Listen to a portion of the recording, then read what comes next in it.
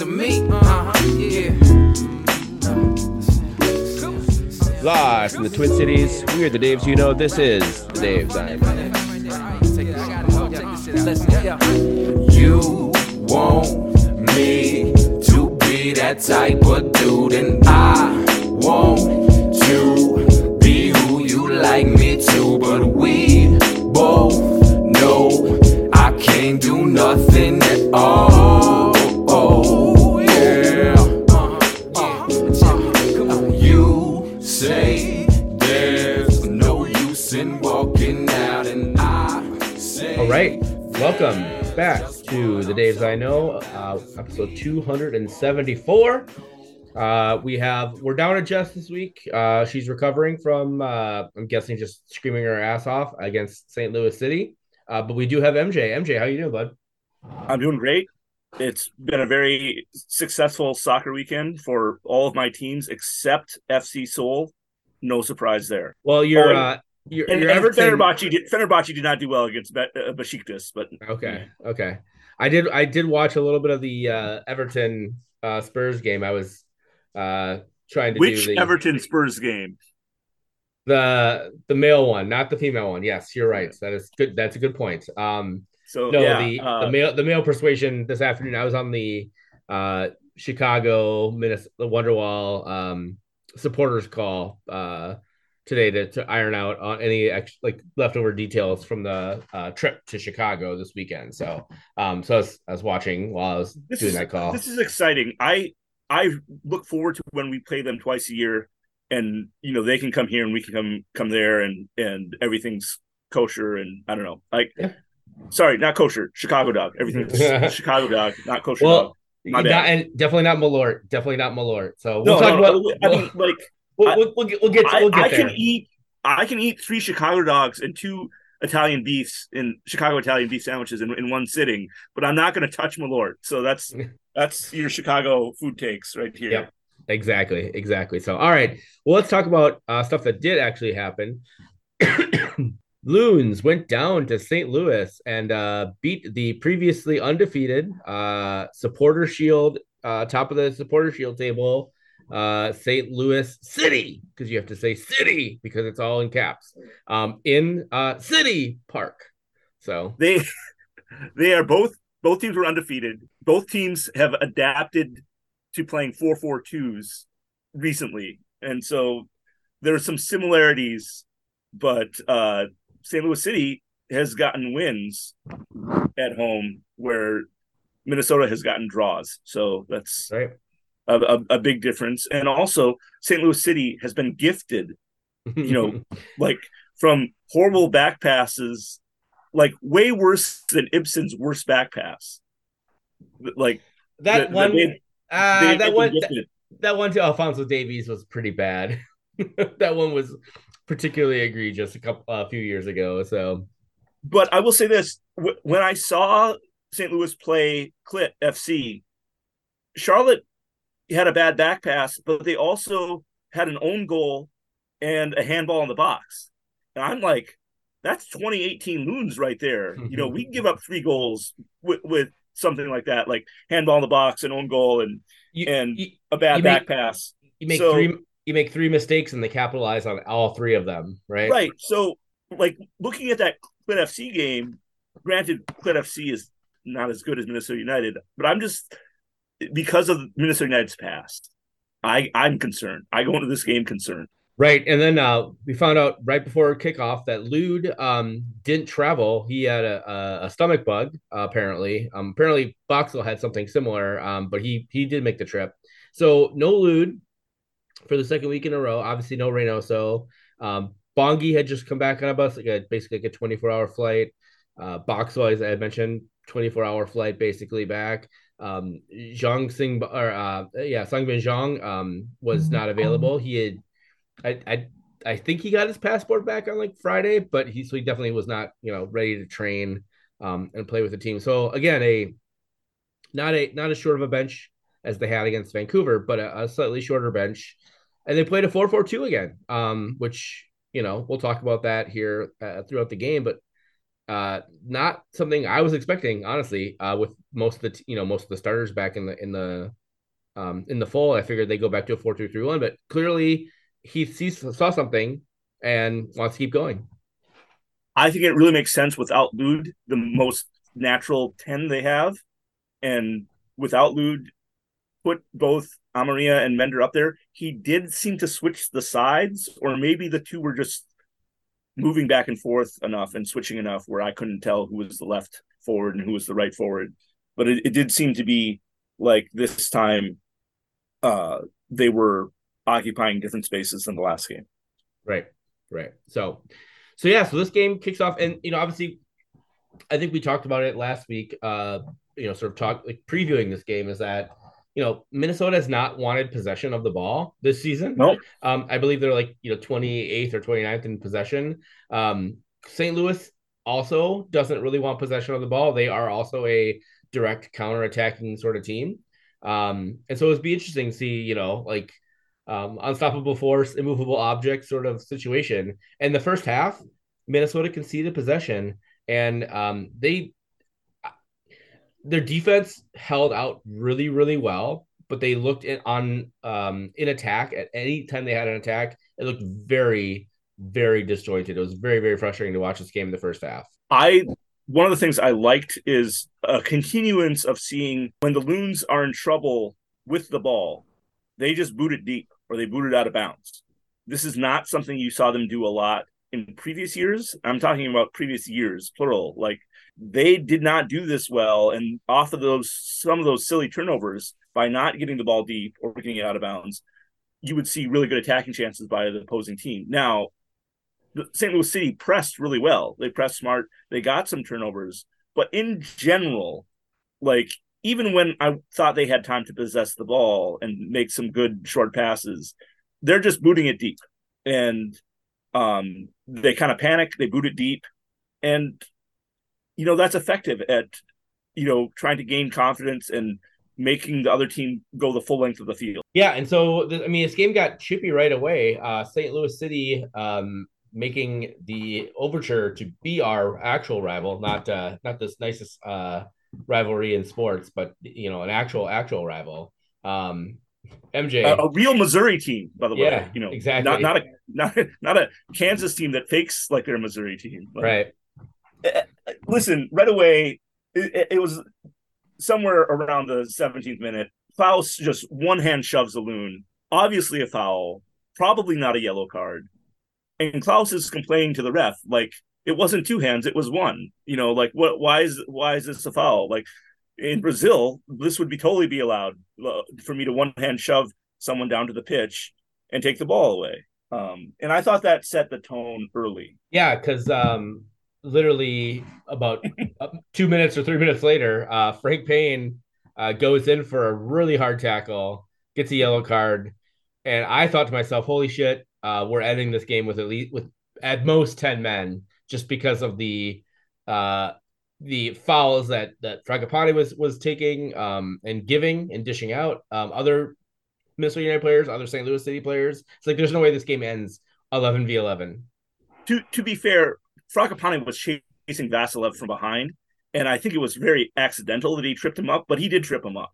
And I don't know if the ref saw some dirty intent when he was chasing him, that in running, that he stuck that leg out deliberately. But yeah, I thought it was more of a accumulated warning, Frank Payne was doing other painful things out on the pitch. And after this one, gets the yellow. Yeah. Again, he had several other tackles after this that could have easily constituted yellow cards based on the yellow card for this tackle. He could have been out of the game. Yeah, for sure. Well, in the 28th minute, Jared Stroud from St. Louis gives the favor back to Fragapane. This is what we call payback. Fragapane boxes out and gets away from Jake Nowinski. Really good move, by the way. And then Stroud comes in really late and he slides. And it's like that second base rule in baseball, right? Where, you're not allowed to try to take out the middle infielder for the double play throw. Or maybe it's nothing like that. John Rothwell can correct me. But yeah, it was a dirty slide. Stroud gets the deserved yellow. Stroud also seems very vocal and wants to complain to the ref about it. Yeah. There's no rule about that. It's uncouth to stick your leg up when you're sliding into second base, but I mean that's also why they allow you basically to not have to touch the base when you're turning a double play or whatever. So it's not but I understand what you're saying, MJ. And I'm sure the rest of our listeners and John Martha understand it too. So You yeah, don't think John Martha listens to the spot every week? I sincerely doubt it. I know he has got a couple kids, so I'm sure he's got less time for you than I do. So, all right. So I mean, we survived the first half, and that's literally what I felt like. I felt like that we survived the first half, right? I was like, well, if we can keep it 0-0 going into halftime, we got a shot to steal a point here, and I think that is where I think a lot of I think we had 114 Wonderwall travelers, so like I'm sure they were all thinking that as well. Oh yeah. That's like hey, we it's 0-0. They haven't scored yet. We haven't done a stupid defensive thing, and we got a chance to steal a point. Listen, like not knowing any of these players before, I guess I knew Stroud from Austin, but he wasn't one of the big names out of Austin last year. But I was at least familiar with him. But like he's a good attacking player. Vasilev's a good attacking player. I was impressed with Jao Klaus, and I was impressed with of course Giochini. But we defended them well. And as many of their shots that went high or just one of them just missed high over the bar. It looked like maybe Dane St. Clair would have been there, but like Taylor was playing way off. I think it was Klaus. But it was like, oh yeah, Taylor should have been closer to that fucker. But they had their shots, but in general, I thought the defense held up. Yeah. And I mean so we get to halftime, come out in the second half. And the second half, I think Adrian Heath mentioned something to this vein, but I think the second half of this game was the best that Minnesota United has played all year for 45 minutes. It looked like a complete half. They came out, yes, and not to say that they didn't bunker because they certainly bunkered, but they came out. So credit given where credit is due. Adrian Heath had a game plan for this match. It was to stifle St. Louis in the first half, give them possession, get them out of rhythm, and then for some, I don't know if it was a plan from the get-go to like in the second half, you're gonna flip the switch and then we're gonna be on the front foot, or if it was just like they weathered the storm and they're like, you know what, fuck it, let's go, let's try and win this game. Whatever it was, the coaching staff managed to figure it out, both pre and during the game, and that's not something we can say often about Adrian Heath. So I again, I gotta give him credit when he deserves it, and he certainly deserved it from this match. In the 55 minute, honestly, I said Minnesota came out hard for these first like 25-30 minutes of this second half. Garcia almost scores. He rounds Berkey. He got a breakaway basically. He has a hard angle, but he hits the post and he hits the post square and it bounces off of the St. Louis guy. And I thought it was going to go in off of the St. Louis player's head. And then it drops to Amaria, who just misses the net completely. Could hit the broadside of a fucking barn. And that was a very frustrating moment, for Minnesota United fans. Ball just wants to fly. Not to fly up so high. All right, and then the 77th minute. So Amaria had a penalty shout earlier in the game. Bongi Hung Longway had a penalty shout earlier in the game. They finally get their penalty in, I think it was the 77th minute. Kyle Hebert comes in. So Amaria is basically taking the ball into the box. He kind of loses it, but Kyle Hebert comes sliding in from basically 10 yards away to take out Amaria in the box. Not only does he take out Amaria, he also tackles his own other defender that was between the ball and between Amaria and the ball, and clearly the ball was going nowhere. It's probably grand scheme of things shouldn't be a penalty, but it's in the box, so by the letter of the law, it's a penalty. I feel like he owes Berkey a beer for committing the red card, but he also owes John Nelson a beer for taking him out. Like I think Hebert, and Hebert's Canadian. He's a Canadian national teammate with Dane St. Clair. So it's probably going to be a shitty beer like Molson, right? So, yeah, I mean, it was a particularly egregious foul. I mean, it was literally, I think, I couldn't believe that's the kind of slide tackle that I make when I'm playing like playing goalie and I'm the game is tight and I get beat late and I'm just like trying to like take somebody the fuck out. Like that's the kind of tackle that was. So Maria steps up in the 79th minute. He scores the goal. He beats Roman Berkey basically pretty much down the middle. Berkey should have probably made the save. He kind of was diving and almost got his foot to it. So Amaria eventually gets the winner, and that was the only shot on target for Minnesota in the game. I think they had 5 total, 5 shots and only 1 on target. And then basically it is a park the bus scenario, Jose Mourinho style. They bring in Brent Coleman, Joseph Rosales, and Asani Dotson to basically stamp down the win, playing 9 men behind the ball. And that's it. The game ends 1-0 Minnesota United. MJ, anything else that I missed there that you want to add? I thought it was, as you mentioned earlier, a complete half from both a defensive and offensive standpoint for the Loons. Also, even though there was a significant amount of added stoppage time, you saw less CONCACAF dark arts of football time wasting by the Loons this time around, as if maybe they learned their lesson to, like, we should try to hurry the play along, not try to hope that the ref doesn't add minutes back on the clock.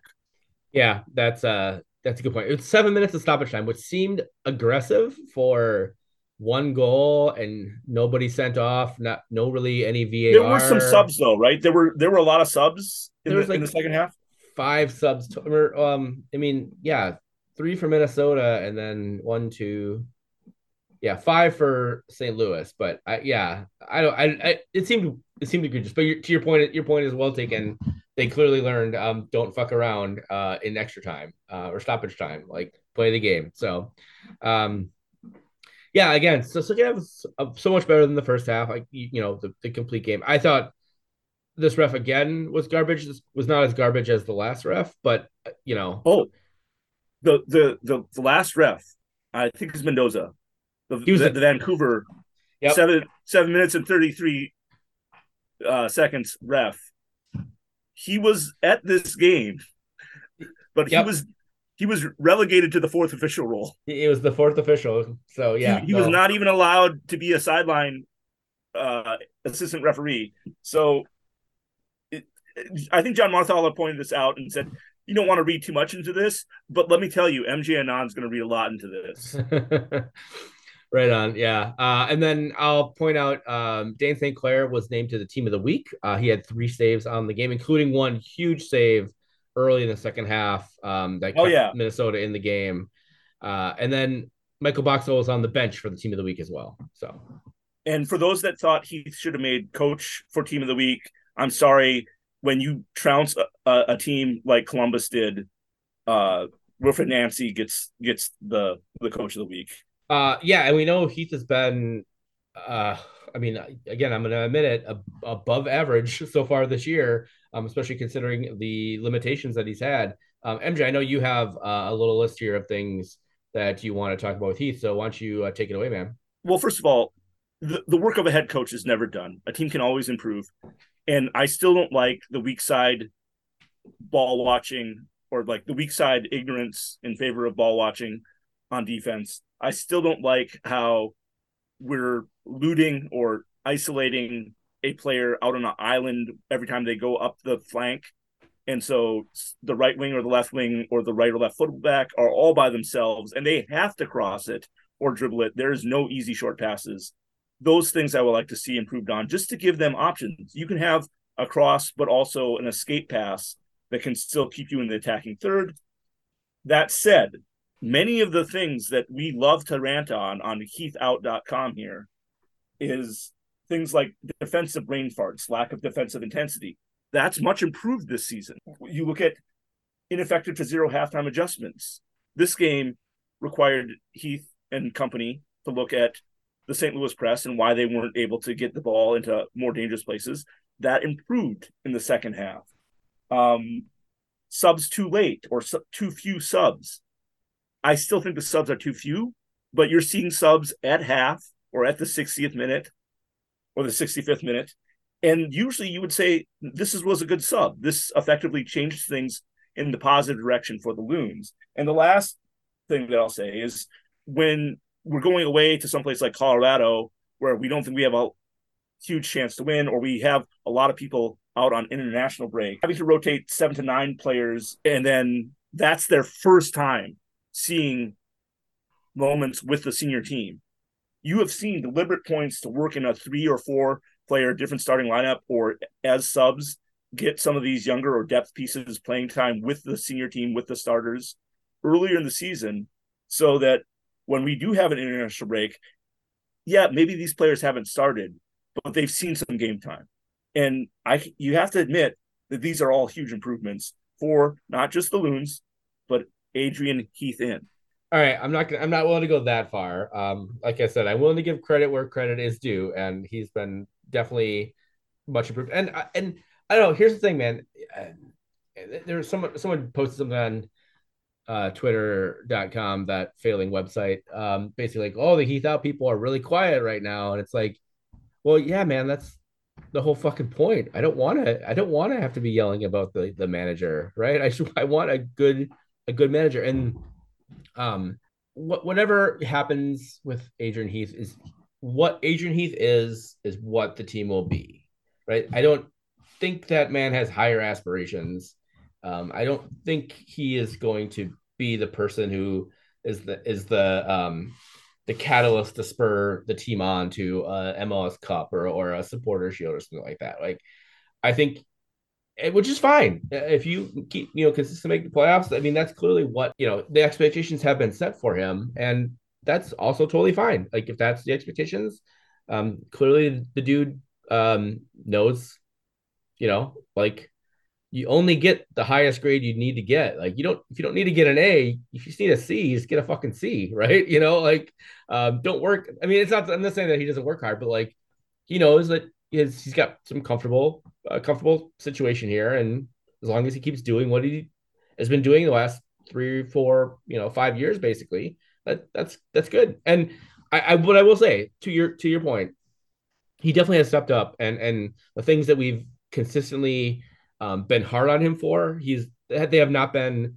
I mean, there a few things here or there. He's generally been much, much, much better at those things. So, and I want to credit, whether it's Ian Fuller or Sean McCauley, the other assistant refs that I've ragged and criticized in the past, that they deserve some credit too. Like, and part of this is Stuart Kerr, the goalkeeping coach. This is about a coaching staff learning a team and learning how you want to play and how to solve problems like this player not being available together. Right. Exactly. Okay. Cool. Who do we have for your Freddie Adus for this match? So my good Freddie Adu is Miguel Tapias. I think he has been a great younger and in some ways more intelligent, both offensively and defensively, center back to add to the Loons' arsenal. He's a pleasure to watch as someone who loves good defense, and he's a good complement to, like, size-wise and skill-wise for what Boxall brings to the table. Yeah, I agree. It's kind of crazy that we have we have 11 points through 5 games, and we haven't once mentioned Bakaye Dabasi, arguably the best defender on our team last year. Yeah. That's amazing. It's Tapias is such a great signing for both Mark Watson and Adrian Heath. So kudos to those guys for nailing that one. I'm gonna go Bongi. Yeah, I watched, especially considering he had just spent basically like 24 hours on a flight, like a day before. That dude ran and ran and ran and ran and ran. And it's it's fun to watch him. You can definitely tell last year he's very, very raw, right? Like he was, he had speed for days, and would just, would run. But his runs weren't specifically smart or targeted or the best, most effective run. This year, you can definitely see that is changing, right? He definitely knows the channels to run into, where to go, cutting behind players, things like that. His touch is still not there, and that's like the next thing that he needs to develop if he wants to, move on from MLS, is develop a better first touch and a better second touch and finishing. But man, watching that dude from last year to this year, it's like night and day. You know who else could use some better first touch, second touch, and finishing?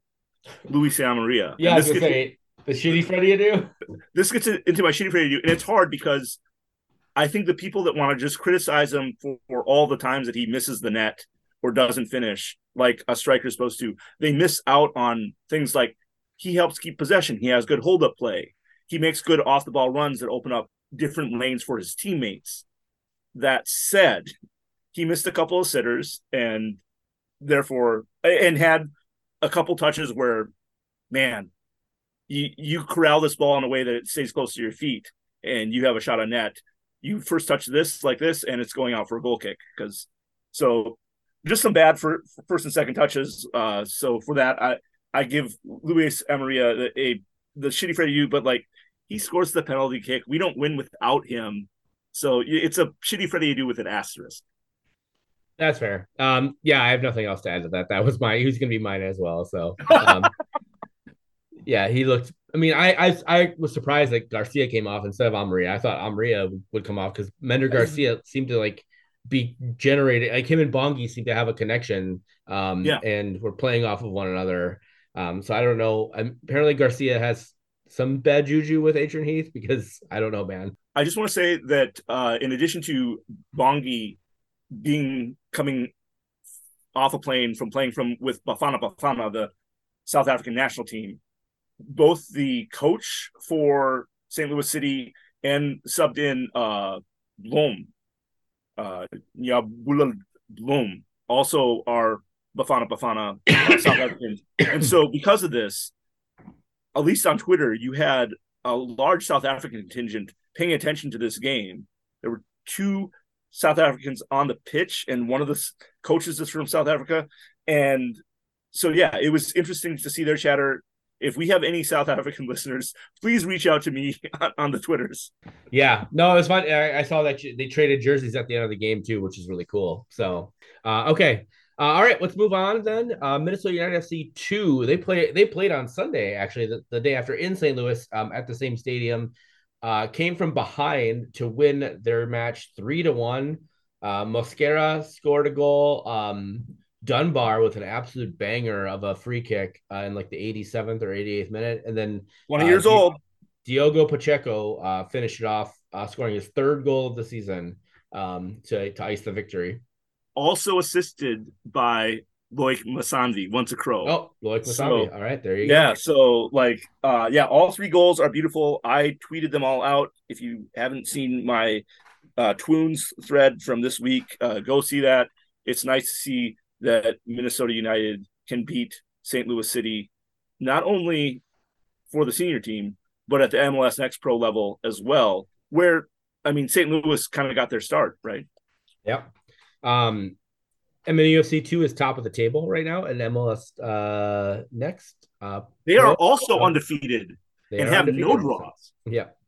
All right. Other United news: Minnesota Academy, the Minnesota United FC Academy, went to the GA Cup in Florida. The U15 Generation Adidas. Yes. U15s and U17s. The U15s went 0-3. Sorry, 0-1-3 with a 4-0 loss to Danish side FC Nordsjælland. A 1-1 draw and then losing in penalties to Houston Dynamo's U15 team, and then to Orlando City 2-1 on today, actually, as a matter of fact. The U17 team went 1-2, 1-0-2. They beat the IMG Academy, which actually had to jump in for the Boca Juniors Academy, which was not able to make it to the tournament, unfortunately. And then they lost to the Philadelphia Union U17 and the Houston Dynamo U17 teams, 2-0 and 1-0 respectively. Is there anything, MJ, do you have anything for the Generation Adidas Cup? It's good to see the progress of the Baby Loons. I don't know a lot of players at that level. I know a few of the U19s that would be at the MLS Next level that could get called up to MLS Next Pro. But right. The important thing is that, unlike Boca Juniors, we are participating in this event every year, and we're getting the kids time on the pitch in competitive real game situations, because I don't know how often they get to do that. Yeah, for sure. All right, and then finally, as I mentioned, Sang-Bin Jeong got his visa in Calgary last week. He was unable to get back to Minnesota.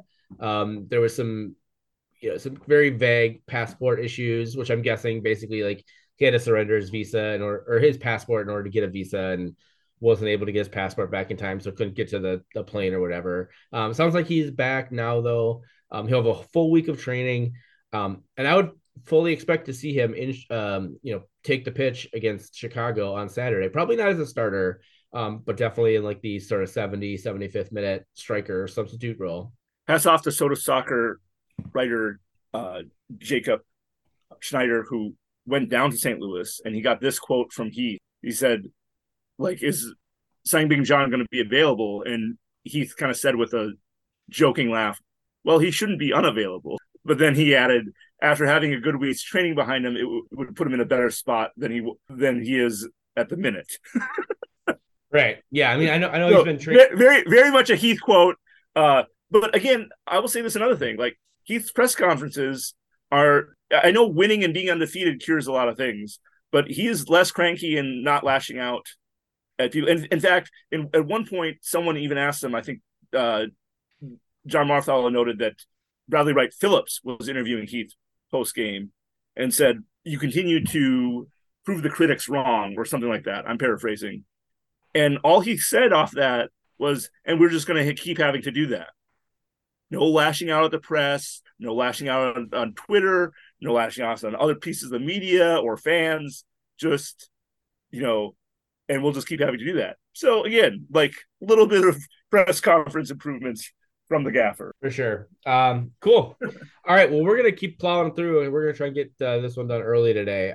Minnesota Aurora announced a deal with Fox 9 Plus to televise home matches. So that is, I believe if you have like a rabbit ears, it's like Fox 9.2, there's a bunch of different channels. MJ, I'm sure, has the list up for different dishes and things like that, or Xfinity, DirecTV, things like that. So go to sodasoccer.com, read my article. It will tell you how to find it on Comcast, DirecTV, Dish, Spectrum, Mediacom, and where you can stream it. And there's about 7 different streaming places that you can find it.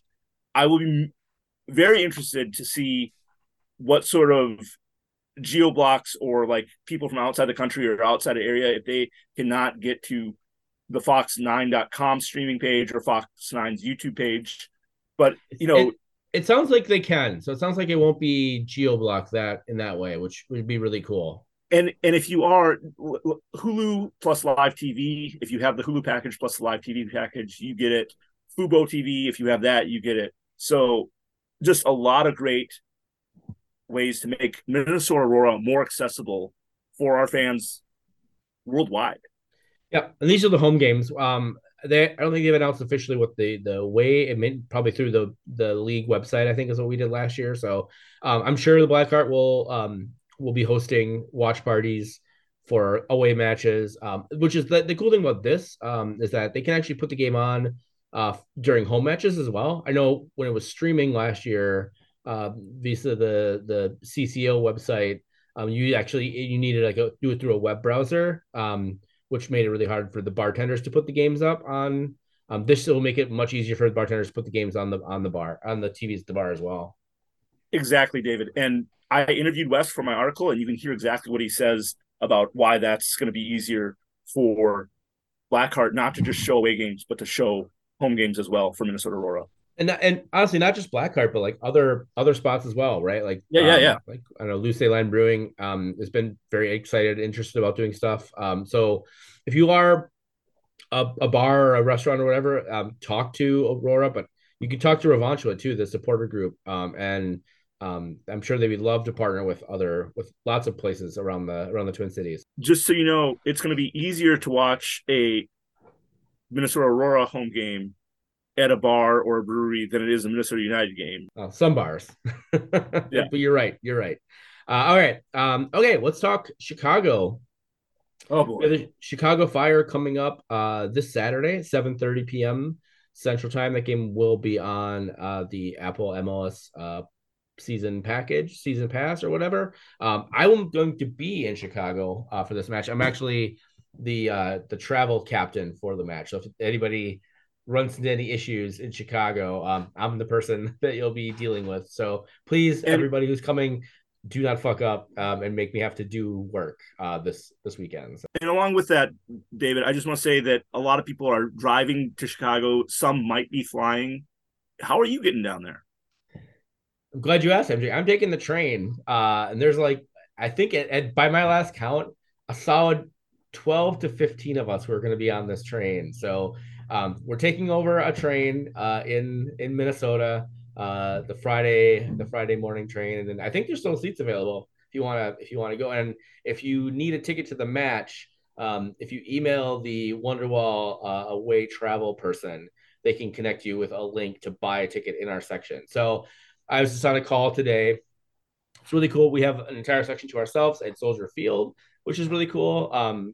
We are working with the Section 8, the Chicago supporter group, to organize a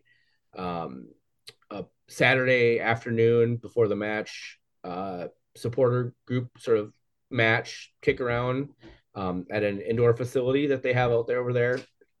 We are invited to their tailgate as well, which is really cool. The Section 8 tailgate is really good. Last time it's been a few years since I've been in Chicago. I think 2019 actually, as a matter of fact. But they had a really fun tailgate. We are invited to as well. So if you are going, believe right as of today, there's like 75 people going to Chicago. You'll be getting an email from the Wonderwall away travel lead in the next couple of days. My number will be on there. They'll have sort of the agenda of things you're able to do. But yeah, please reach out to me if you have any questions about hanging out in Chicago. I'm going to be there Friday and then coming back on Sunday. Email info@wonderwall.com, info@mnwonderwall.com. Yeah, if you still want tickets to the game. Yeah, we're going to be in a section. We have an entire section to ourselves. So I'm guessing if you're a Loons fan and buy a ticket somewhere else in the stadium and you want to hang out with us, you probably can. But I don't know that for sure. So Anything with the Chicago Fire supporters that you have arranged that you can talk about? I literally just said it. We were having a supporters match, soccer match, and then on Saturday, and then we're able to crash their tailgate. So normally they have they let the other way team set up their own tailgate, but Section 8 invited the Wonderwall and the affiliated SGs, the Red Loons, Dark Clouds, TNE to their tailgate to celebrate.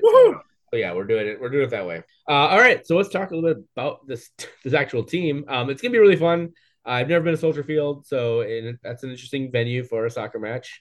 The Human Power Cube, Xherdan Shaqiri, is out. He's got an injury. He's been out the last few weeks. He's coming back, I think, mid-April. So he's going to be out for this match, which is good for Minnesota.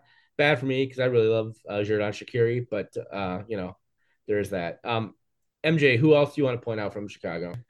I mean, you have two once-a-loons right there, man. They're sitting there for you. Kai Kamara and Wyatt Olmsberg. I forgot Kai Kamara is on Chicago Fire right now. Wyatt Olmsberg, I remember. Olmsberg's not getting starts at center back anymore, though, is he? No, not really. He was on the bench last week. I think he's played a little. I think he played in their twos game last week. I'm not sure if he did this week, but he started a bunch of games from the last couple of years, though. Right. Also, Bobby Shuttleworth is no longer there, so let me tell you. Go ahead. We don't have the Olmsberg Shuttleworth back in net, keeping us out of the net anymore. So, we're stuck with Chris Brady, who's going to be probably starting in net. Yeah. He's a And I young don't know anything about him. he's a young US national team keeper. Him and Gaga Selena basically like, were have been pretty much 1-2, I think, for the various youth national teams. So when Selena went to Chelsea in the winter, Brady played a lot of games towards the end of last year too. I think he's like 18 or 19. Um, the other teams that people might know. So Chicago's got a lot of players that have been around MLS, but like people probably don't know. The only two who people might know are DP Casper Przbilko, who came over I believe last winter, and I think his second season, and then Chris Mueller, who former Orlando City player. I think he's got some national team call ups as well.